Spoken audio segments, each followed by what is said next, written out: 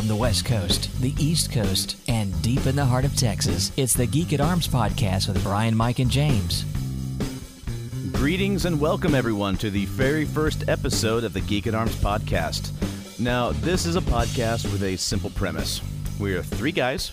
We've been friends for a really long time. We share a love for many geeky interests. And most important of all, we share a love for the Lord our God. Well, we should probably introduce ourselves now and give you an idea who exactly you'll be listening to. My name is James, and I work in radio broadcasting in Texas. I've got a wonderful wife, 3 beautiful children, and the number of geeky things that I love seems to just grow every single day. For example, I love all things Star Wars, Star Trek, and Firefly related. I love playing my Xbox. I love card games, board games, and RPGs. And my biggest hobby, though, and the thing I've sunk so much money into, is medieval reenactment and medieval combat. I love sword fighting. And reenactment has also led me to the hobby of woodworking. And yeah, I geek out to that a lot. Woodworking? It's a geeky interest. Well, you know what? You can geek out about anything. Exactly. So that's my short little bio, and as we do this more, and people will find out more about me, so we'll just carry on. And Brian, what about you, my friend? My name's Brian. I'm a visual effects artist in Hollywood, California. I'm a board member and the web administrator for the Christian Gamers Guild. I love all things Green Arrow. I like science fiction on television, fantasy and novels, but not vice versa.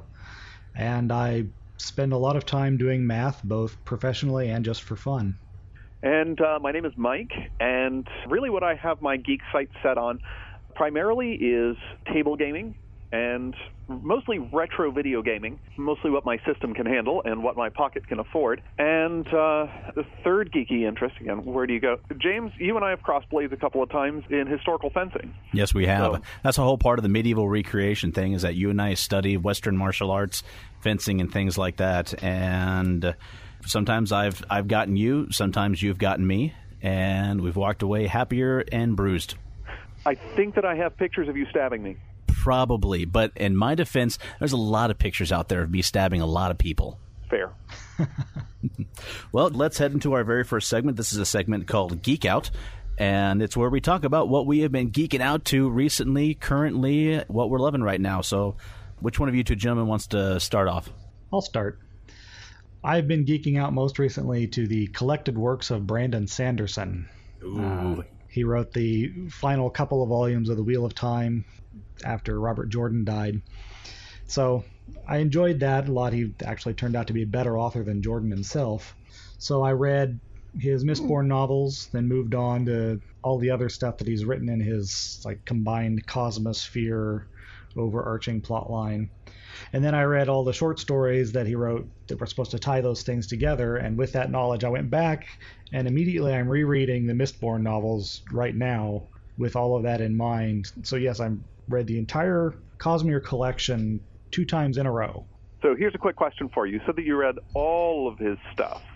Does this include the Alcatraz novellas or his YA stuff? No, because those are not set in his Cosmere. I'll get to those eventually, but I kind of wanted that multiverse environment, everything fresh in my mind, so I could see how it all connected together first before I went and started reading The Arithmetist and Alcatraz, whatever that character's name was. Yeah, it's one of those things I'm about ready to earn the ire of probably half our audience right now. It's like, I read Mistborn, and I thought, that was nice, and I moved on to other things. It was not quite my thing. His fascinating world building. I mean, if he has a strong leg to stand on, it is world building. But Absolutely. His writing style wasn't something that really resonated with me on the first read, which is okay. Mm-hmm. Everybody's going to like a lot of different stuff, and I support you in pursuing those interests. But then somebody literally just pushed a copy of the Alcatraz into my hands and said, I know that you're looking for something light, read it. And his writing style in that, especially considering that it was YA, was so full of delightful whimsy that I was just delighted every page of the way. So you might also enjoy, there was a follow-up to the original Mistborn trilogy called Wax and Wane that's a little bit more lighthearted, and it's he's grown a lot as an author since he wrote the first Mistborn novel, and I think it really shows the Wax and Wayne is a lot more polished and a lot more interesting a story. Totally makes sense. Now, if I say nothing else about Brandon Sanderson, it's this. The man deserves a Hugo Award just for wrapping up the Wheel of Time series and doing it. None of us thought it would happen. One, yes, but two, pulling all of those disparate threads that, not to speak ill of the dead, but that the original author had just put out, not so much as tying them together, but tying some of them together and just straight out cutting others off because they needed to 3 books ago. I think at some point Jordan realized I have too many characters and I can't possibly resolve all of this. And so things like the High Lords of Tyr just vanished. Yeah, exactly, Mike. He just took the easy way out. He's like, there's so much left to do. I could write 18 more books and still not resolve everything. Bleh. And death. As for me, I've been taking it pretty easy in terms of my geeky pleasures. It's had to be kind of on my decompression cycles because it's been a busy few weeks. And what I decided to do was to take some geek interest and combine them with team-building exercises, which means I've been playing Super Mario Bros. Wii with the entire family. Wow. And that's brave and bold, my friend, because that could either build up the family or you could be needing to see licensed counseling after this. Oh, man, and especially when one person shoves everybody into the lava. And then we say, just stay there. Just stay safe. We can see the flag. Don't go for... You went for it, and you're in the lava, too. What? Why? Are the words spiked tortoiseshell just considered 4-letter words in your house now? Man, it's really the things.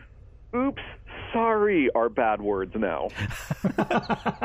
It's like, oops, sorry, instant rage. And it could be about anything. It's like, why? You were the sole person there. You were safe. Why did you bubble? Why did you bubble?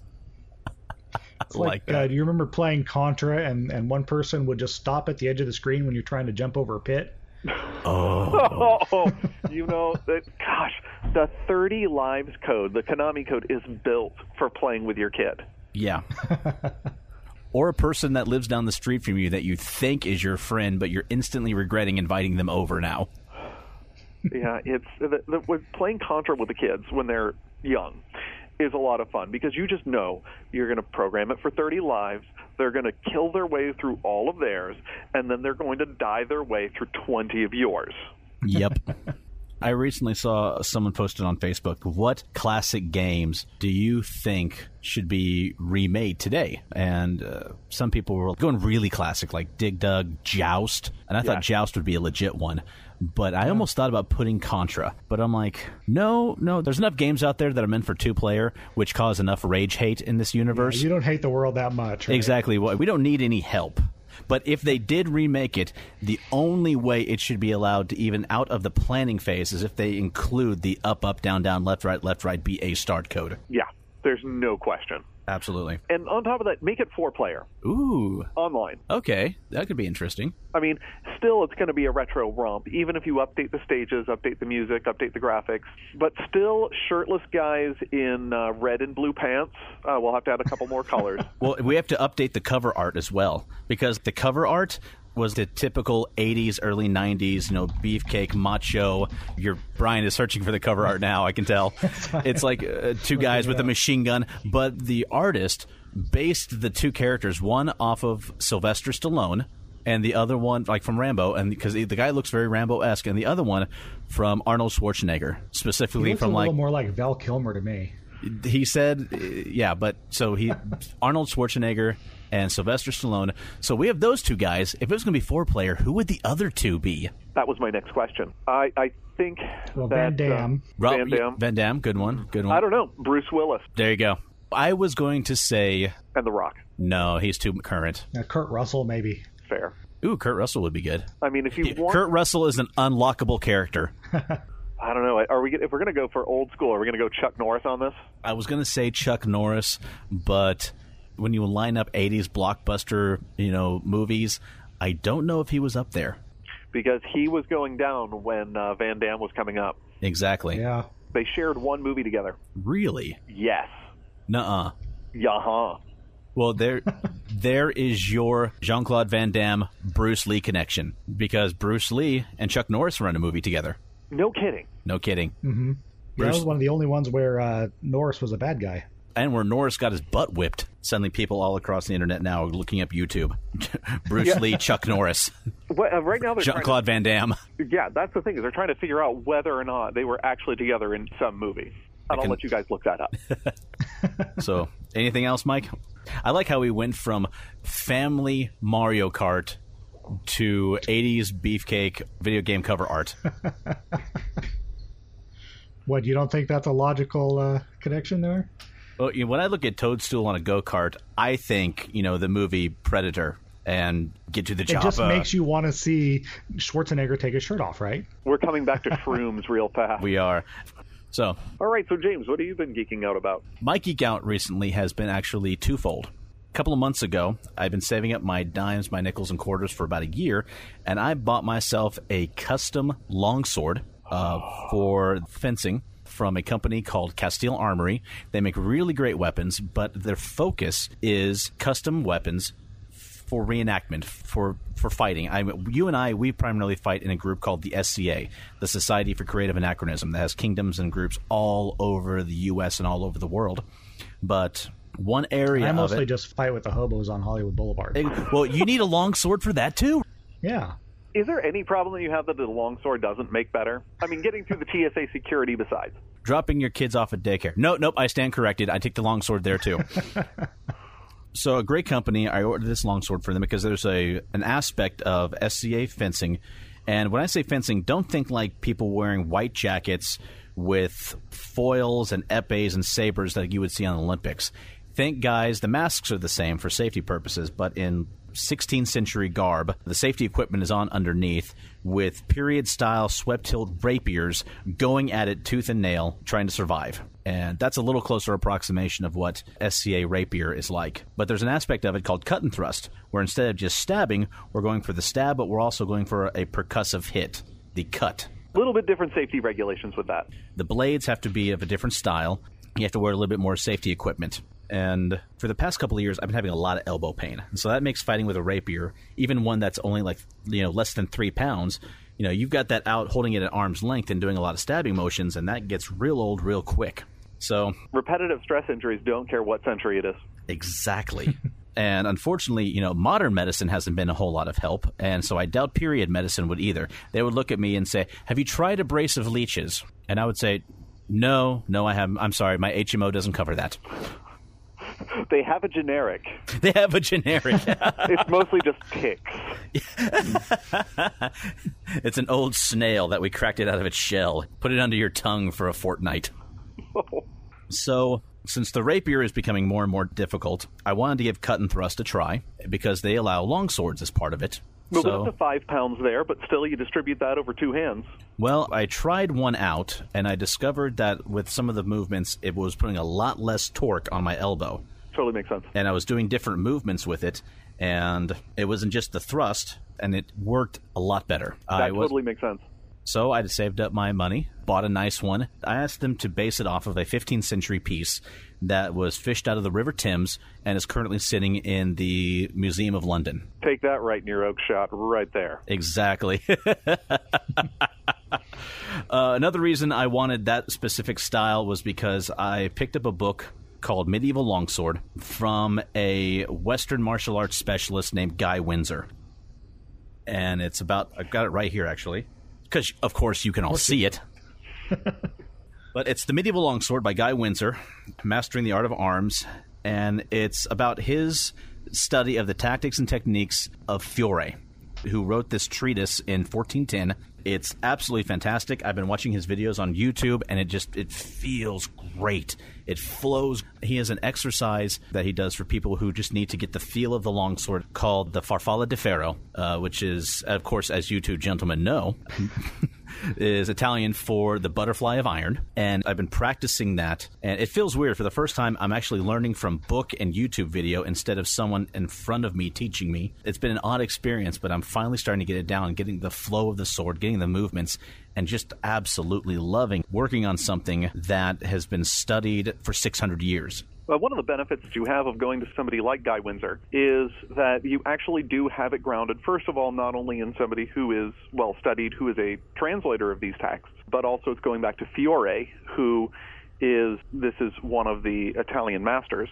Mm-hmm. And so you actually do have it grounded in some historicity, which you may not necessarily get with your fencing group. Because the reality is that once you have a bunch of people getting together, putting on their safety masks and putting on their gear, there is some level of, hey, I learned this from a guy who said that he learned it from a guy, and this worked really well.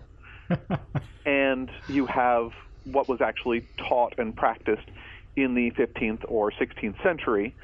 And even if you do go back to the original source material, you're still getting a little bit of a guesswork on our part.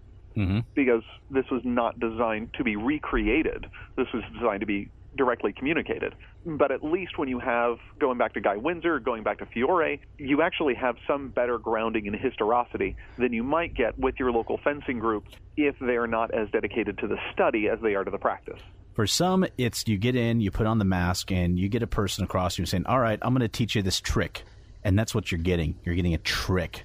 You're getting a means of staying alive, of beating the other person. But what you're getting is, I don't want to say thug fighting, but it's, it works. For a lot of people, it works. But one reason that you and I do this is because we also love the historic aspect of it, of studying period swordplay. And, that's the thing, is that when they were practicing this in the 15th and 16th century, it was less gamesmanship. And more I'm learning this so I can survive. Because either it might come up in a duel, or in defense for your life, or in war. Tournament. Take a look at judicial battles. Very good point. There's actually in Talhofer, I believe, there is a set of techniques for a judicial battle where a person is half buried in a hole and is wielding a sock with a stone in it, and the other person has a club. The funny thing is that the person with a sock the person with a sock and the stone is outside the hole. The person with the club is inside the hole. And what that hole is for is a handicap, because the person with the sock and the stone is a woman. Presumably the judicial battle with a husband and wife. And just as a bit of advice for all you family guys out there, if you've ever hacked your wife off so badly that she's going to get a stone and a sock and a judge, you might just want to think about saying, I'm sorry. Forget divorce court on TV. I want to see Judge Judy officiating this. I want to see Judge Judy do this. Just, you know what? As ornery as she is, she'd knock a dude's head clean off. Hey, I've been practicing this stuff for years. She will take me out. I bet. So medieval longsword fencing, that has been one thing that I've been geeking out to recently, and will continue to be geeking out to it. I'm looking forward to actually getting good enough and finding someone to fight against, someone who either has a longsword or someone in our local group who has cut and thrust equipment so I can practice it, so maybe even go to a tournament at some point in the future, in which case I'll give a report on how quickly I died. Well, that's the way it always is with the tournaments. Usually is. But something else that I've been geeking out to recently is about a month ago, I had a friend tune me into something fun on Kickstarter. A Kickstarter for, and you both have played Munchkin before, am I correct? In one of its iterations or another? Munchkin, let me think. How many versions do you own in your house? Oh, at least 3 different with some expansions on each of them. In fact, I think the first time I played Munchkin was with the two of you. I believe that. I believe it. There's primary Munchkin. There's the main one. Let's see. There's Zombie Munchkin. There's Space Munchkin. There's Cthulhu Munchkin. There is... Did I say superhero one? There's Super Munchkin. There's Munchkin Impossible. There's Munchkin Foo. There's the Good, the Bad, and the Munchkin. There's the... Gosh, I cannot think of the name of the piratey one, but it doesn't matter if they can... Oh, Axe Cop Munchkin, even. This is the thing, is that wow. If they can tack on an adjective, they will put Munchkin onto the end of it, and they will sell it. And the reason why is because they like money, and that's okay. Well, we have a brand new one that the good people at Steve Jackson Games put out a Kickstarter for, and it's Munchkin Shakespeare. Okay, I have not seen that. I went ahead and joined it. $20 got you the base game. I was like, yeah, that's legit. I'll do that. Not a bad price. Exactly, and they're already so beyond their goal. It's not even funny now. But looking at this thing, no, for $20, I absolutely need to have this game. This is fantastic. And I cannot wait, because they can be very clever. Laugh out loud clever with some of the cards. I mean, we all know the mechanics. We've known the mechanics since the first time we played. It's mostly a game of flavor text, laughing at that, and just totally screwing your friends over on that ever bloodthirsty battle to get to level 10 first. Oh my gosh, I have made and lost so many friends over that game. And that's okay. This is the thing about Kickstarter, is with Steve Jackson, okay, there's a lot of great things and a lot of iffy things about Kickstarter.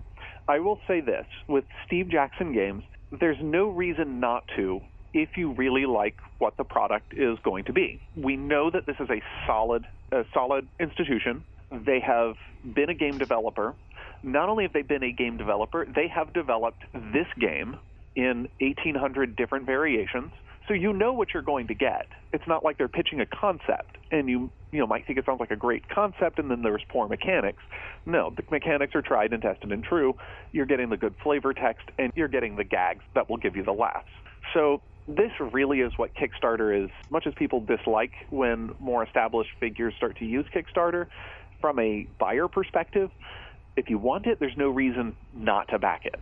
I mean, when has Steve Jackson ever not delivered on a product since the Secret Service stole his computers? Wait, did that actually happen? Yes. Yes, that actually happened. Yeah. He was doing let's give him the short version of this. Since he was doing Cyberpunk, they were concerned that he was developing a hacking training manual. And so the Secret Service came in and raided Steve Jackson Games, made off with all of the computers, and left him in the lurch. There was a lawsuit. Holy cow. Yeah, Steve won. I hope so. Yeah. I hope he like Illuminati. I hope he got the judge involved in the game and said, "This is why I'm being sued." Oh, wow. So you actually made some interesting points about, with this game company, with Steve Jackson Games, you know what you're getting. You're not getting a concept. You're going to get a good game that you're already semi-familiar with. It's going to be funny. It's going to be enjoyable. And you're getting a good product for a decent price. And crowdfunding as a whole is an interesting concept. It's been around for a while now. It's not going to go anywhere.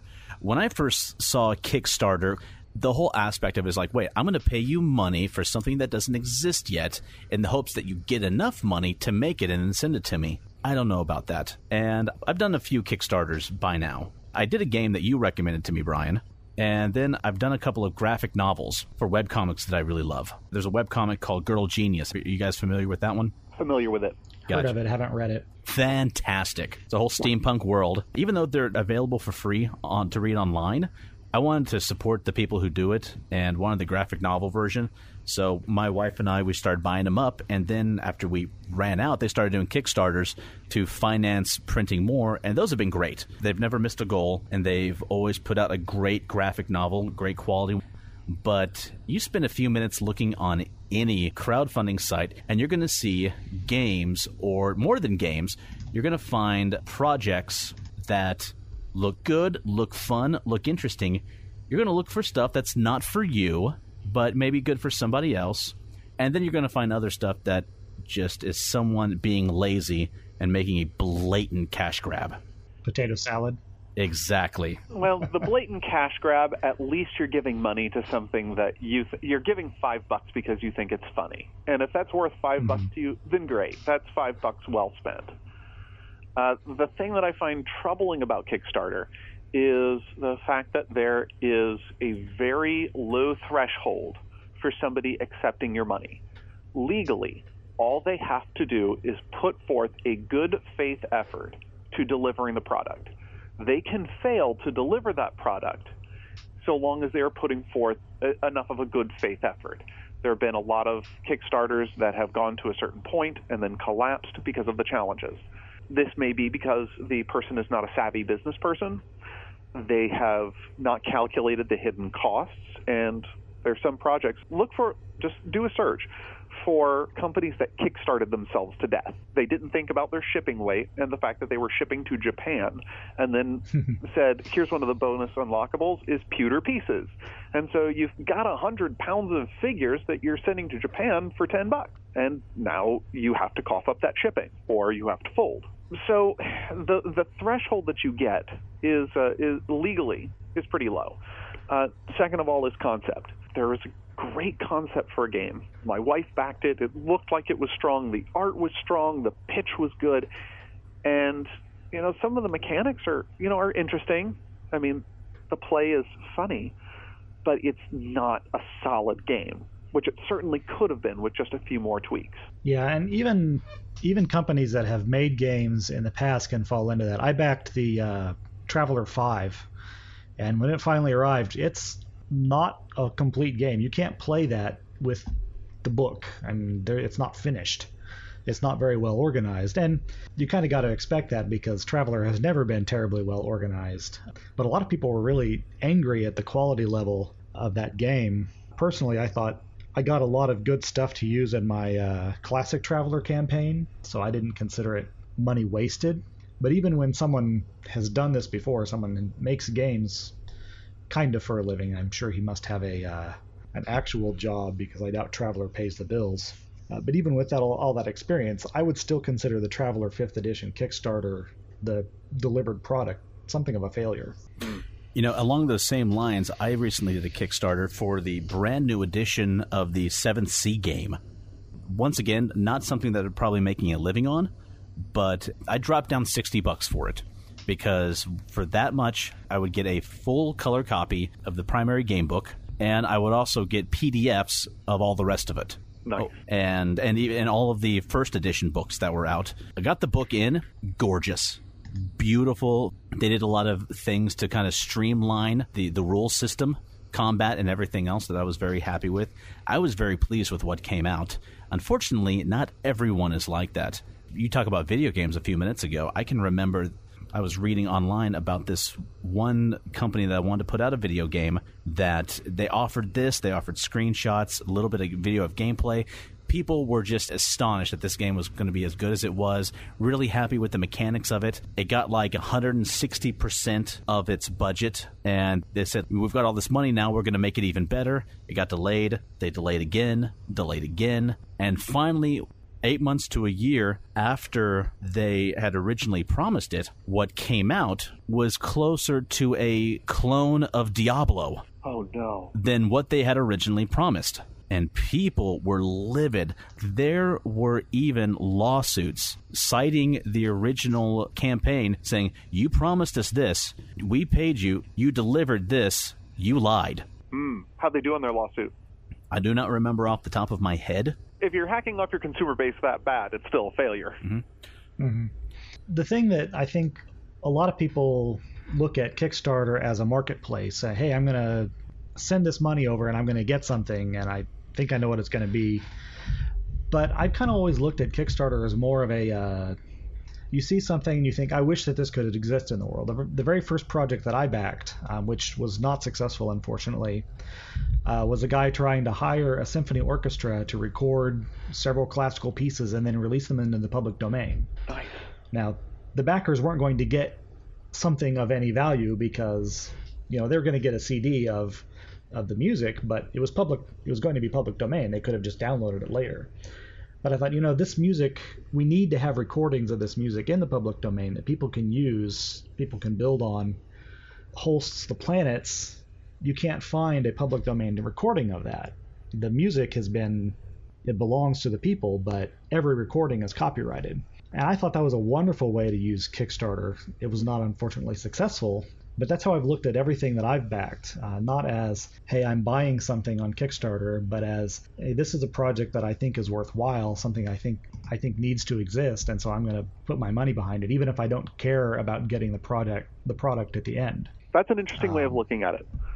I've used it as a wary marketplace, as you've said, but I think that the philosophical drive between I wish this could exist and it doesn't yet exist would be a far nobler use of the medium or of the service. And of course, the The one I backed most recently is Yukon Salon, a Very Hairy Game, a card game in which you are a hairdresser for lumberjacks and bears.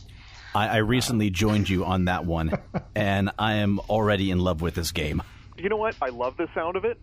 Again, it's one of those things that I want to play it or see it played before I put my money down on it. Yeah, but I don't care even if it's a bad game. I just think that's a bold enough and funny enough concept that needs to be in the world. And so I put $15 toward it. I did the same just for like the core game, and for nothing else, I'm loving the artwork on the cards. Mm-hmm. Like the late 19th century burly but surprisingly well-groomed mountain men who look like they came straight down out of Yukon.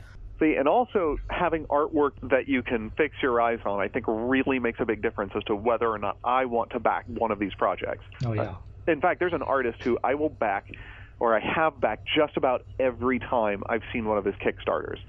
And if you guys are into maps for role-playing or for miniatures play, especially if you still like Star Wars miniatures, which, you know, the Wizards of the Coast, it's out of print, but still a good game. Maps of Mastery still releases maps that are compatible and has just enough of the Star Wars feel that it's good for the role-playing games, it's good for the minis.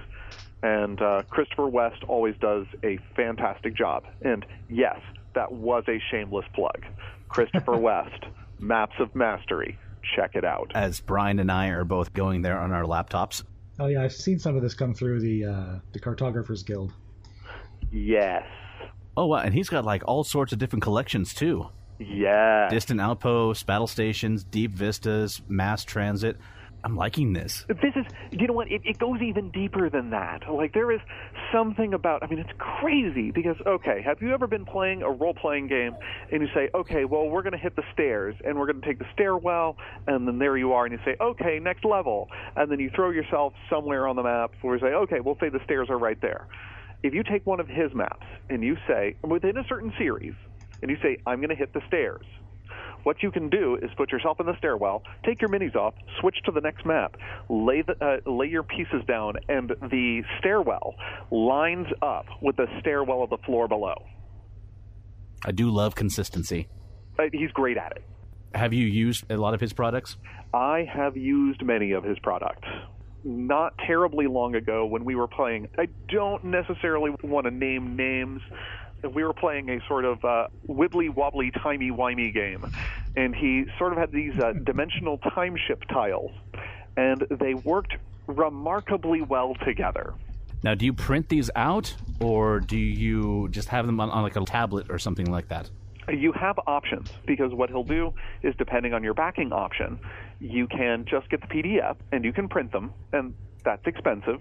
Or you can back it for a higher level, and you get these nice, I think it's 24 by 36 inch full-color double-sided poster maps. Or for the tiles, you get them in their whatever dimensions that they list them in, printed out on cardstock and shipped to your house. And that's more expensive, but cheaper than if you're trying to print them off at home. And you get the PDFs if you back. That's cool. They're also sold in his web store, which you don't get the PDF backup copy for that. How often does he do Kickstarters?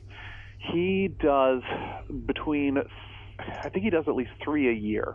Because the few times that I've GM'd, that's one of my weak points. I'm just like, I'm not going to make a map, but listen to my voice as I explain to you and describe the scene, and I'm just going to rely on all of you to remember everything I've said. Yeah. I like using his maps. Do you know what? I will use a whiteboard when I can. And if nothing that I have seems to fit it, I'll use a whiteboard and just kind of draw lines. But if I've got one of these really nice-looking maps which seems to set the scene already, then I would be foolish not to use it. See, I would use a whiteboard, but by order of the state of Texas, I'm not allowed to draw. That's nothing I can do. Court order. Don't ask me how it happened. It's just better for everyone if we forget it. Files are sealed anyway. I'm really trying to imagine this case, and we need to cut to somebody else. I would like to say one more thing on the topic of crowdfunding, is that the paradigms such as Kickstarter and Indiegogo, GoFundMe aren't the only way crowdfunding is being done. There's a little phone app called Givling that I've been using recently, it's a little trivia game, and it sends you, after every game you play, it sends you an ad, and they're using their revenue to pay off student loans. No 10 way. loans at a time. They've completely paid off 3 loans so far. There's also things, the microloan organizations like Kiva, a couple others. We are giving a very small loan to a craftsperson or a tradesperson in a third world country. It could be like they're getting $25, and that's enough for them to buy 2 cows and start a dairy farm. And then there's Patreon. I back a couple of different artists on Patreon. Again, not in hopes of getting something from them, but just because these are people who I think if they can get enough money to support themselves and just make art, the world is a better place for that. And of course, I've got the disposable income to be able to do that, so it's easier for me to say, give to so-and-so on Patreon. In you guys' case, you're family men, so you may not have that disposable income. But for those of us who do, there are other things other than, hey, I want to send some money this way so I can get something. I've read about Patreon. I've seen several people discuss it online. I have not been there. I don't know much about it. But like you said, it's basically, I like what you do. I'm going to be a patron for you and support you through this website by sending you a little bit of cash, either a one-time gift or on a monthly basis. Right. Right on. I support 2 people at $10 a month each on Patreon. Nice. Cool. That was all. Could move on now. Well, gentlemen, I say, unless there was something else we were wanting to discuss, I say we head to the future. I say that we should go to the future. I like it as well. Let us go to the future. So this is a segment where we talk about things that are coming up that we are really excited about. It could be a game, could be an event, anything at all. Just whatever we love that's geeky, that's coming up that we're excited about. For myself, I've talked about this with both of you, but coming up in just a couple of weeks, the next chapter of the Mass Effect video games comes out, Mass Effect Andromeda, and I could not be more excited for this video game. Awesome. I played the first 3. I didn't play them when they first came out. I knew about the Mass Effect games, and when the first one came out, I didn't even own an Xbox 360. So I had a poor man's Xbox and, had to make do with my peasant games like Halo and Halo 2. But my wife and I, we did play a lot of Baldur's Gate. Those games were on there. They were 2-player local, and they were fantastic. But when I did get an Xbox 360, about a couple of years later, my wife bought me the video game Skyrim for Christmas. And I played Skyrim for a year solid. No breaks, nothing else, just that because it was that much fun. And Not even potty breaks. You had a not coffee can. even potty breaks. We went through so many couches. So by the end of it, beating the main storyline, did the Civil War, I did all the DLCs, and after that, I was kind of needing a different taste in my mouth. I was needing a different flavor of video game. So I thought, we'll go the polar opposite. I'll do something science fiction-y. So I was looking around at different games, and my wife's brother had given me like a small box of Xbox games because he'd rather see me play them than take him to GameStop and get $4 for it. For the box. For the entire box, exactly. And in there was Red Dead Redemption. There was, what other great video games were in there? I'm guessing Mass Effect. Mass Effect 1 and 2 was in there, but there were others which were arguably just as good or even better. Portal was in there. Holy crap, that is still such a great game. Like, that has been worth so many years of replay value. And Portal was in there, and it was a bundle. It was Portal and Half-Life 2. And I had never played Half-Life before. I didn't get what the hype was about, and I got it then. I didn't play those until later, but once I did, I was like, man, these are so good. But I didn't start playing Portal until after Jonathan Colton showed up in my Pandora. Ah, gotcha. But, it was a very slippery slope after that. I played Portal enough. I really haven't played any of Portal 2, but I played Portal enough that we would hang out at this one friend's house, and on her cell phone, she would have, as her ringtone, was the audio of one of the little sentry bots going, "Are you still there?" Brilliant. And we'd be there late at night, and from a dark room, clear as can day, I'd hear, "Are you still there?" And I'm like, crud. You need to change your pants. I'm like, exactly. I'm like, I need to find some cover. I need to duck around a corner or something, because I'm about to die. But going back to Mass Effect, I'm like, well, I'll give these a try. I heard they were good. So I played the first one, had it beat in 2 weeks. Played the second one, once again beat in 2 weeks because they were that good. Instantly went out after that to the used game store, picked up the third game, had that beat in a couple of weeks as well. After that, I started over with number 1 and did the whole 3 again. Nice. And so with this coming out, I'm reading up on what it's about. Of course, there's videos online everywhere about the gameplay and the universe. Now, one thing that I am trying to decide whether to do or not is do the whole pre-order. I'm trying to decide if that actually is worth it or not. Because these days, you can't have a video game out without them pre-ordering it. Any video game, whether it's Mass Effect or whether it's the latest Call of Duty or Barbie Equestrian Fun Time. They'll do a pre-order for that as well. And I keep on struggling with myself. I'm like, okay, yeah, I'll pre-order it. It'll be, $60. And okay, you're going to give me some armor and maybe a skin for my little car that I drive around in. Is it worth it? I don't know. I really don't know. Worth is actually at this point completely subjective. Do you have the money? Do you want it badly enough to surrender that money for knowing that you will have it the day of? And if it's worth it, then, subjectively, sure, you want it that bad.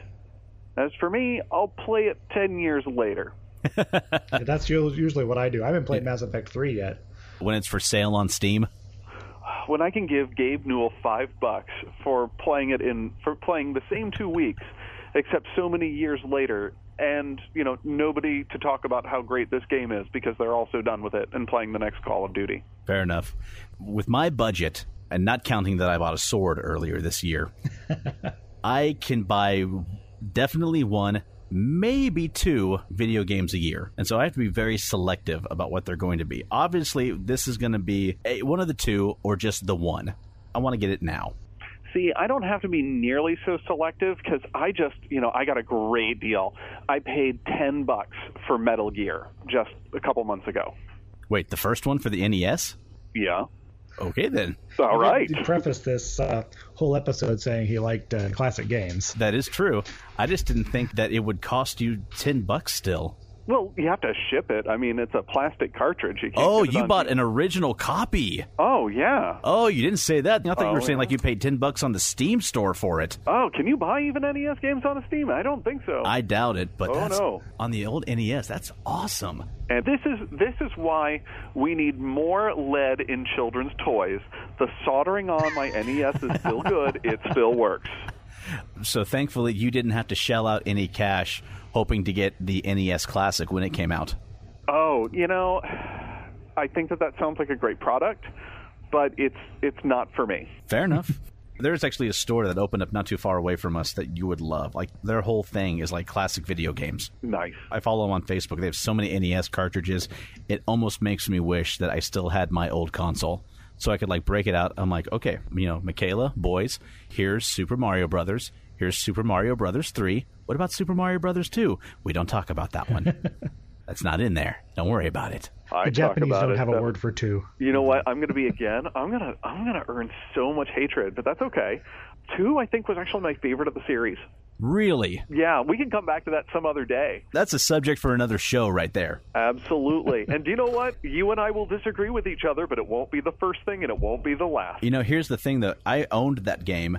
I played it, and it was only after I was done with it that I really decided I didn't care for that much.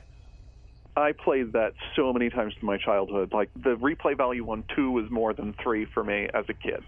I may need to revisit it, but I'll revisit it before we do that show. Fair enough. I didn't like that so much, but I did love the original Teenage Mutant Ninja Turtles video game. That one that was pure death on your thumbs. I'm signing off the now. Side-scroller on the NES or the isometric one? The isometric one. That was a good one. Yes. Okay. But back to the future. Mass Effect coming out on the 21st of this month. Cannot wait. And I've told Joy, I'm like, I love you. I love my children. I will talk to all of you in a couple of months. Forget the spring and summer. That's done. I'll see you come fall. All right, Brian, what about you, mate? I can't really say that there's a whole lot that I'm really eager for right now. I'm looking forward to Ghost in the Shell at the end of the month, but other than that, nothing's really getting me excited. What are your thoughts? Well, I think that anything with Scarlett Johansson is worth getting excited about. Fine actress. Fair enough. Hey. As far as comparing to the original, which was, honestly, that was the first anime I ever watched. It was the second one that I watched. I watched Akira before I saw that one. Gotcha. Oh, man. And I didn't have enough grounding in Japanese storytelling tropes and their visual language to really get it. That first time through, I watched it again maybe 10 years later and understood a little bit better. But even that's been long enough ago that I don't really remember a whole lot other than just a few images that stuck in my head. I know that that's one of those movies that we're going to do a live-action version. They've been talking about it, Akira, for forever. Oh, yeah. but I kind of feel like we've cinematic technology, and Brian, you know way more about this than I do. We've kind of hit the level where they could do it justice. And not just do it justice, but actually make it look as good as the original. Well, I don't know exactly how our modern technology is going to cope with the fact that it ends with some sort of flesh amoeba there. But, yeah, I'll give it a shot if you guys say so. Well, at this point, there's nothing that you can think of that can't be put on the screen with digital technology. The only real hang-up we have right now is realistic, fully CG human characters. Rogue One showed us that we're not quite there yet. If ILM can't get Grand Moff Tarkin looking perfect, then nobody can. It's interesting because the first time that I saw that was when the last Tron movie came out. And you had old Jeff Bridges and young Jeff Bridges. And I thought that what they did with, with the character Clue, I thought that looked pretty good. Yeah, well, you had an advantage with Clue in that he wasn't actually human. Yeah, he was a digital character. If he looked a little computer generated, that's okay because the character was computer generated. Can't always get away with that with other characters. Very true. And there were a couple of times that I was watching it when, okay, that's not real whatsoever. How his face moved when he talked or something he did. Yeah, it's fake. The micro expressions. Exactly. But there were other times I'm watching it and it looked like somehow they had brought young Jeff Bridges back to play this character. I mean, I thought it was that good. Did they do as good a job as with Tarkin in Rogue One? I would say, honestly, I'd put that one at not quite 60-40, but more like 70-30. 70% not really, 30%, okay, not bad. It was the cheekbones, I think, that messed it up for me. The fact that they were sharp enough that you could break glass over it? Well, no, his cheekbones were really sharp. They were slightly too wide. And what about Leia at the end? What did you think of her? Leia, I thought, was largely successful. Now, see, I thought completely opposite. Really? When the camera pans around and you see her underneath the hood and you can see they have made a digital Carrie Fisher, at first I thought, okay, is she going to talk? Because right now she looks like a porcelain doll. I think the fact that they had her screen time so short was to their advantage. It didn't give you quite enough time to think about it. Good point. Right. And I'm wondering now they did that. Are we going to see more of that in the future? Oh, absolutely we are. Do you mean specifically with Carrie Fisher, or do you mean in general? I hope not Carrie Fisher because I'm kind of... They said they were not going to do a CG Carrie Fisher for the next Star Wars movie. Right. Well, I think for number 8 that they actually got all of her scenes filmed. It was for number 9 that they were wanting to have her in. Right. They said that they have every intention of respecting her rest and respecting her family. And from what I understand, the current plan is not to use her image. Cool. Well, how long do you think it's going to be, though, until we have a movie that the background is not computer animated, but they just computer animate all the actors? The opposite of what we do now. Where exactly. All the backgrounds are CG. Uh-huh. Well, I mean, they're already doing that to some degree. I mean, the thing is that the reason why Pixar uses these cartoony-looking characters is because they don't have to worry about the uncanny valley. They've already tried it with the Polar Express to try to get it stylized, but lifelike characters. There's been a number of times when they've done, there was some Viking movie that tanked because everybody thought it was too creepy to look at. Was that the Beowulf one? That must have been it. Yeah. Mm-hmm. So they're already trying. How long is it till we get there? It's either to the point where we can suspend our disbelief, or they find some way to pole vault over the uncanny valley. 9 years. That's 9 years? My estimate. 9 years. I'm going to say 15 minutes. That's at that point where I'm giving up. I'm reveling in that uncanny valley. I'm looking forward to it, and I'm not looking forward to it. I'm not looking forward to it because of just how, for years and years, how silly it's going to look and how much people are going to gripe about it. But I'm also looking forward to it because now you can start getting some really outlandish and outrageous matchups on the screen together. Give me an example of one of these outlandish matchups. All right. So for years and years, people wanted to see a movie that had both Alien and Predator in it, or Batman and Superman together.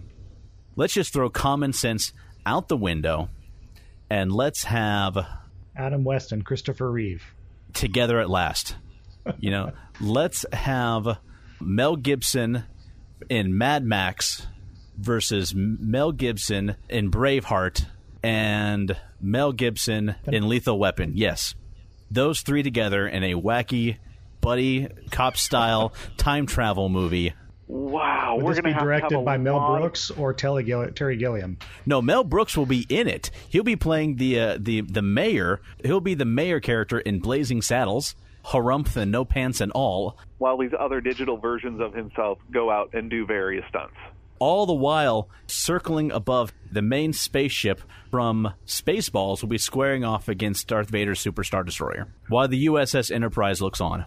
There is some company right now jotting down notes and getting their lawyers on how to dodge the lawsuits just to do this on a budget of less than $69. You know, if Marvel can actually get, I forget if it's Sony or Fox, but can get them to give up Spider-Man for a movie, anything's possible. I have absolutely no rational response to that. I must concede, sir, that if they manage to do that, then anything is possible. I just imagine a board meeting. It's like, so can we use Spider-Man? No. Come on. Give us enough money, you can. Come on. Come on. You throw enough zeros at them, and they're like, okay, here you go. So, Mike, what about you, my friend? What are you looking forward to in the future? Nothing. I'm not doing anything. Nothing at all? Kind of bored life right now? I'm looking at, I got something on my schedule. Oh, yeah. There's this badge that I have here for PAX East. Oh, nice. Kind of thinking of going to that, seeing how I've been waiting for it for like 6 months. If you have the time, if you can fit it in. Absolutely. So, yeah. If you didn't, Brian and I would catch flights out there for no other reason. We'd show up at your doorstep, each with a pair of pool noodles, and beat the crud out of you. It is really my one vacation. Like it is, like I do family vacations. You've got to be a family man. This is my one. I don't want to say take my brain off the hook, but my one entirely self-indulgent day of the year, and that's it. Gotcha. And I absolutely love it for that. Sometimes I share it with a friend. Sometimes I go by myself.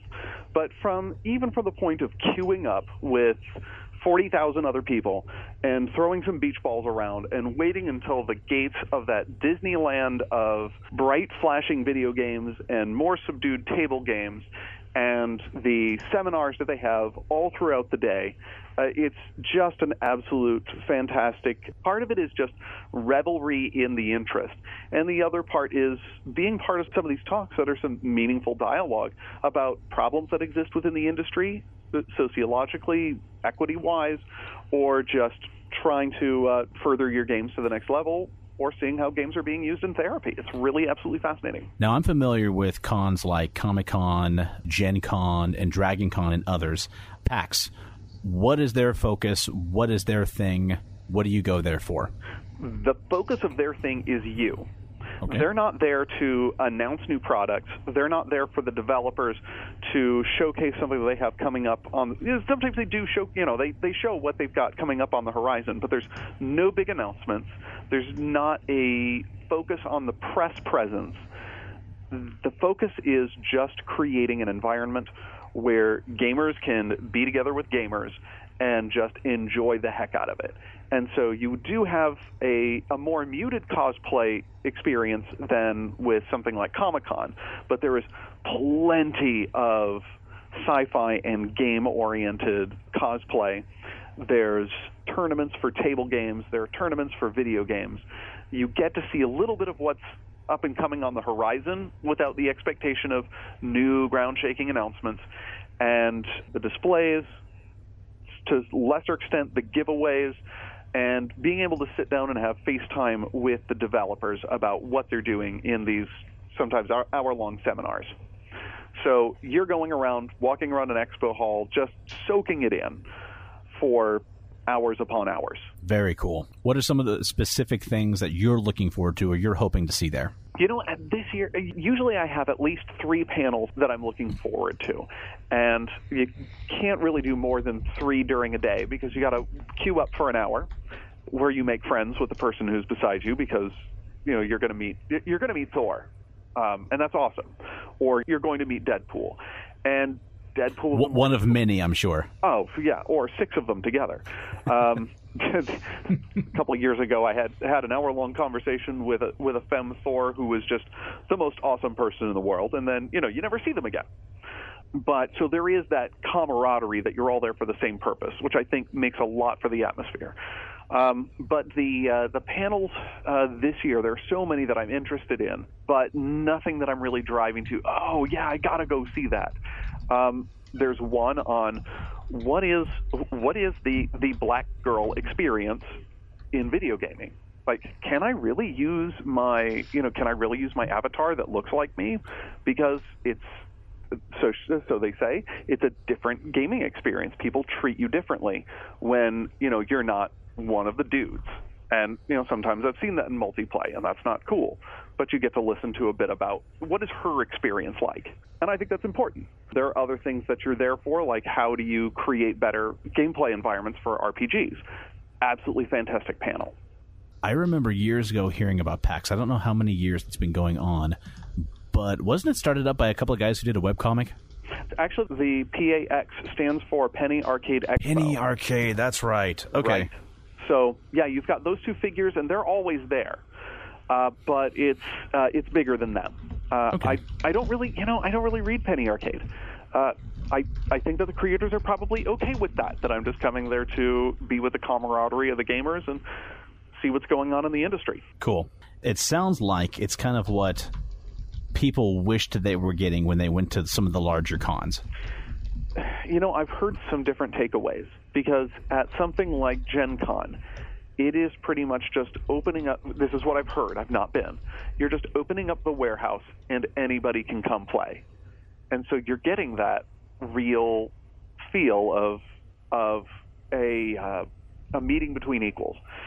At PAX, it is not like that, because it is definitely there where you can't bring your own unless you're willing to pay for the booth space, unless you're willing to pay for everything that comes along with it. So you are getting high-quality experiences and at a price, the price that you're probably cutting off some smaller entities, but also that you're getting a more Disneyland version of the experience. Interesting. Is PAX pretty much the one that you have made it to over the years, or have you been to any of the other ones? No, PAX has been it. I was introduced because I hosted some people, and I let them sleep in our guest room, and they said, as a thank you, we got you a Saturday pass. And I'm like, oh, okay, cool, whatever, I've never been to a con. This is amazing. You walk in and the clouds part, the sunshine comes down, the angels sing, which is weird because you're inside a building. I cry a little every time. Living in the Dallas-Fort Worth area comes with a lot of advantages. There's Dallas Comic-Con, and there's other cons like that happen in and around the area. Unfortunately, mortgage, children, car payments, looking at my daughter, pointing at her. There is a reason why this is my one a year. Gotcha. And a lot of it is family. I have a responsibility, and I can't chase cons all over the United States. I can't even chase cons all over the East. So I got to pick what I'm doing, and I'm doing this, and I'm doing it for me, and that's okay, because 364 days a year, I'm there for them. My one or two things I get to do a year are pretty much SCA related. Reasonable. Go to events, usually because of not just for fun, but also because I've got some responsibility. I've got some job that I promised that I would do there. Nothing wrong with that. But just one year, I would like to try to make it to a con. If for nothing else, for the experience, and pick up something cool in the vendor area. Always the dice. Always the dice. Joy and I did years ago go to one when we were living in Colorado. There was a little one called Genghis Con, which I was like, lovely name. But what's that one dice company? Chessex. Chessex was there. Yeah. And they had a long wall of nothing but dice. Yes. I wanted to walk up with just a army-sized tote bag, open up the top and say, load it. That is what it looks like I did for my dice purchases. Nice. Well, we didn't go for quantity that time we were there. We did go, I like this thing for quality. We picked up some real cool ones, and just like some personalized ones and some new ones for a game that we were going to be doing coming up. It's like, I don't know, dice, I always kind of think it was weird. I mean, you can have, how many dice do you actually need? All of them. Brian's like, all of them, every single one. If you're still playing the Star Wars D6, you probably need the whole container full. That's a good point, actually. I don't think I've ever rolled more than like 16 for Star Wars D6 at a time, but still, that's a lot. Were you rolling damage for the Death Star? Somebody rolled a force point. Okay. And they had 8D and something. So, yeah, it was pretty amazing. It was in the very last battle. Like, you are facing down the big bad evil guy, and you're either going to go out in a blaze of glory and die and say, "Oh man, that was fantastic," or you're going to say, "Oh, I killed the Empire." Did I shoot the Ewok? No, you shot all the Ewoks. Every single one. The species is dead thanks to that roll. As I kept saying to some of my gamers, like, "Okay, we want to overthrow the Empire. Make a strength roll." Although, for serious, we had a D6 game in a fantasy setting, and the game was just a verbal war between me and the players. It was, if there was any turn of phrase that you could use against the GM or use against the players, you use it. And I mean, that was just the setting. Like, somebody said, "I found a silver piece," or they said, "What did I find?" I said, "You found a silver piece." And so they made a motion like they were reaching down and picking up a gun and said, "Oh, whoa, look what I found. I found this awesome piece." And so then the onus was on me to explain why in a fantasy setting there's a firearm there made of silver. But I said, "Darkness has fallen." And they said, "I'm going to lift it up." And I said, "Make a strength roll." And they rolled into super heroic. And so they picked up the darkness, and they said, "Okay, I lifted the darkness. I'm going to put it in my pocket." And I'm like, "Okay, so add the darkness into your inventory." The very last climax of the campaign, they were in this huge field. We need cover. She's like, "I'm going to throw down the darkness."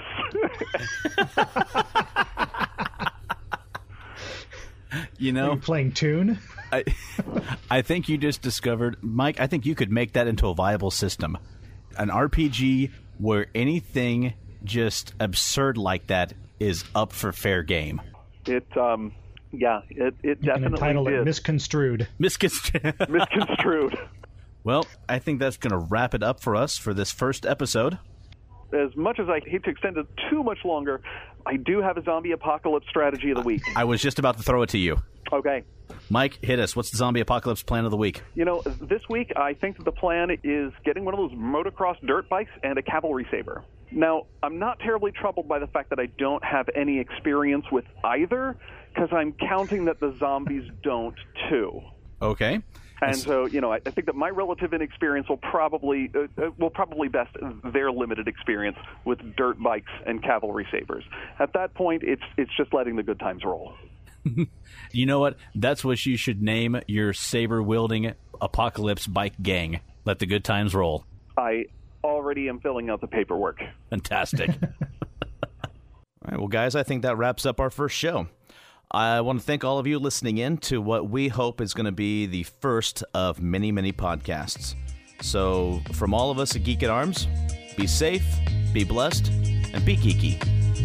Thanks for listening to Geek at Arms. Music for this podcast was provided by Incompetech.com.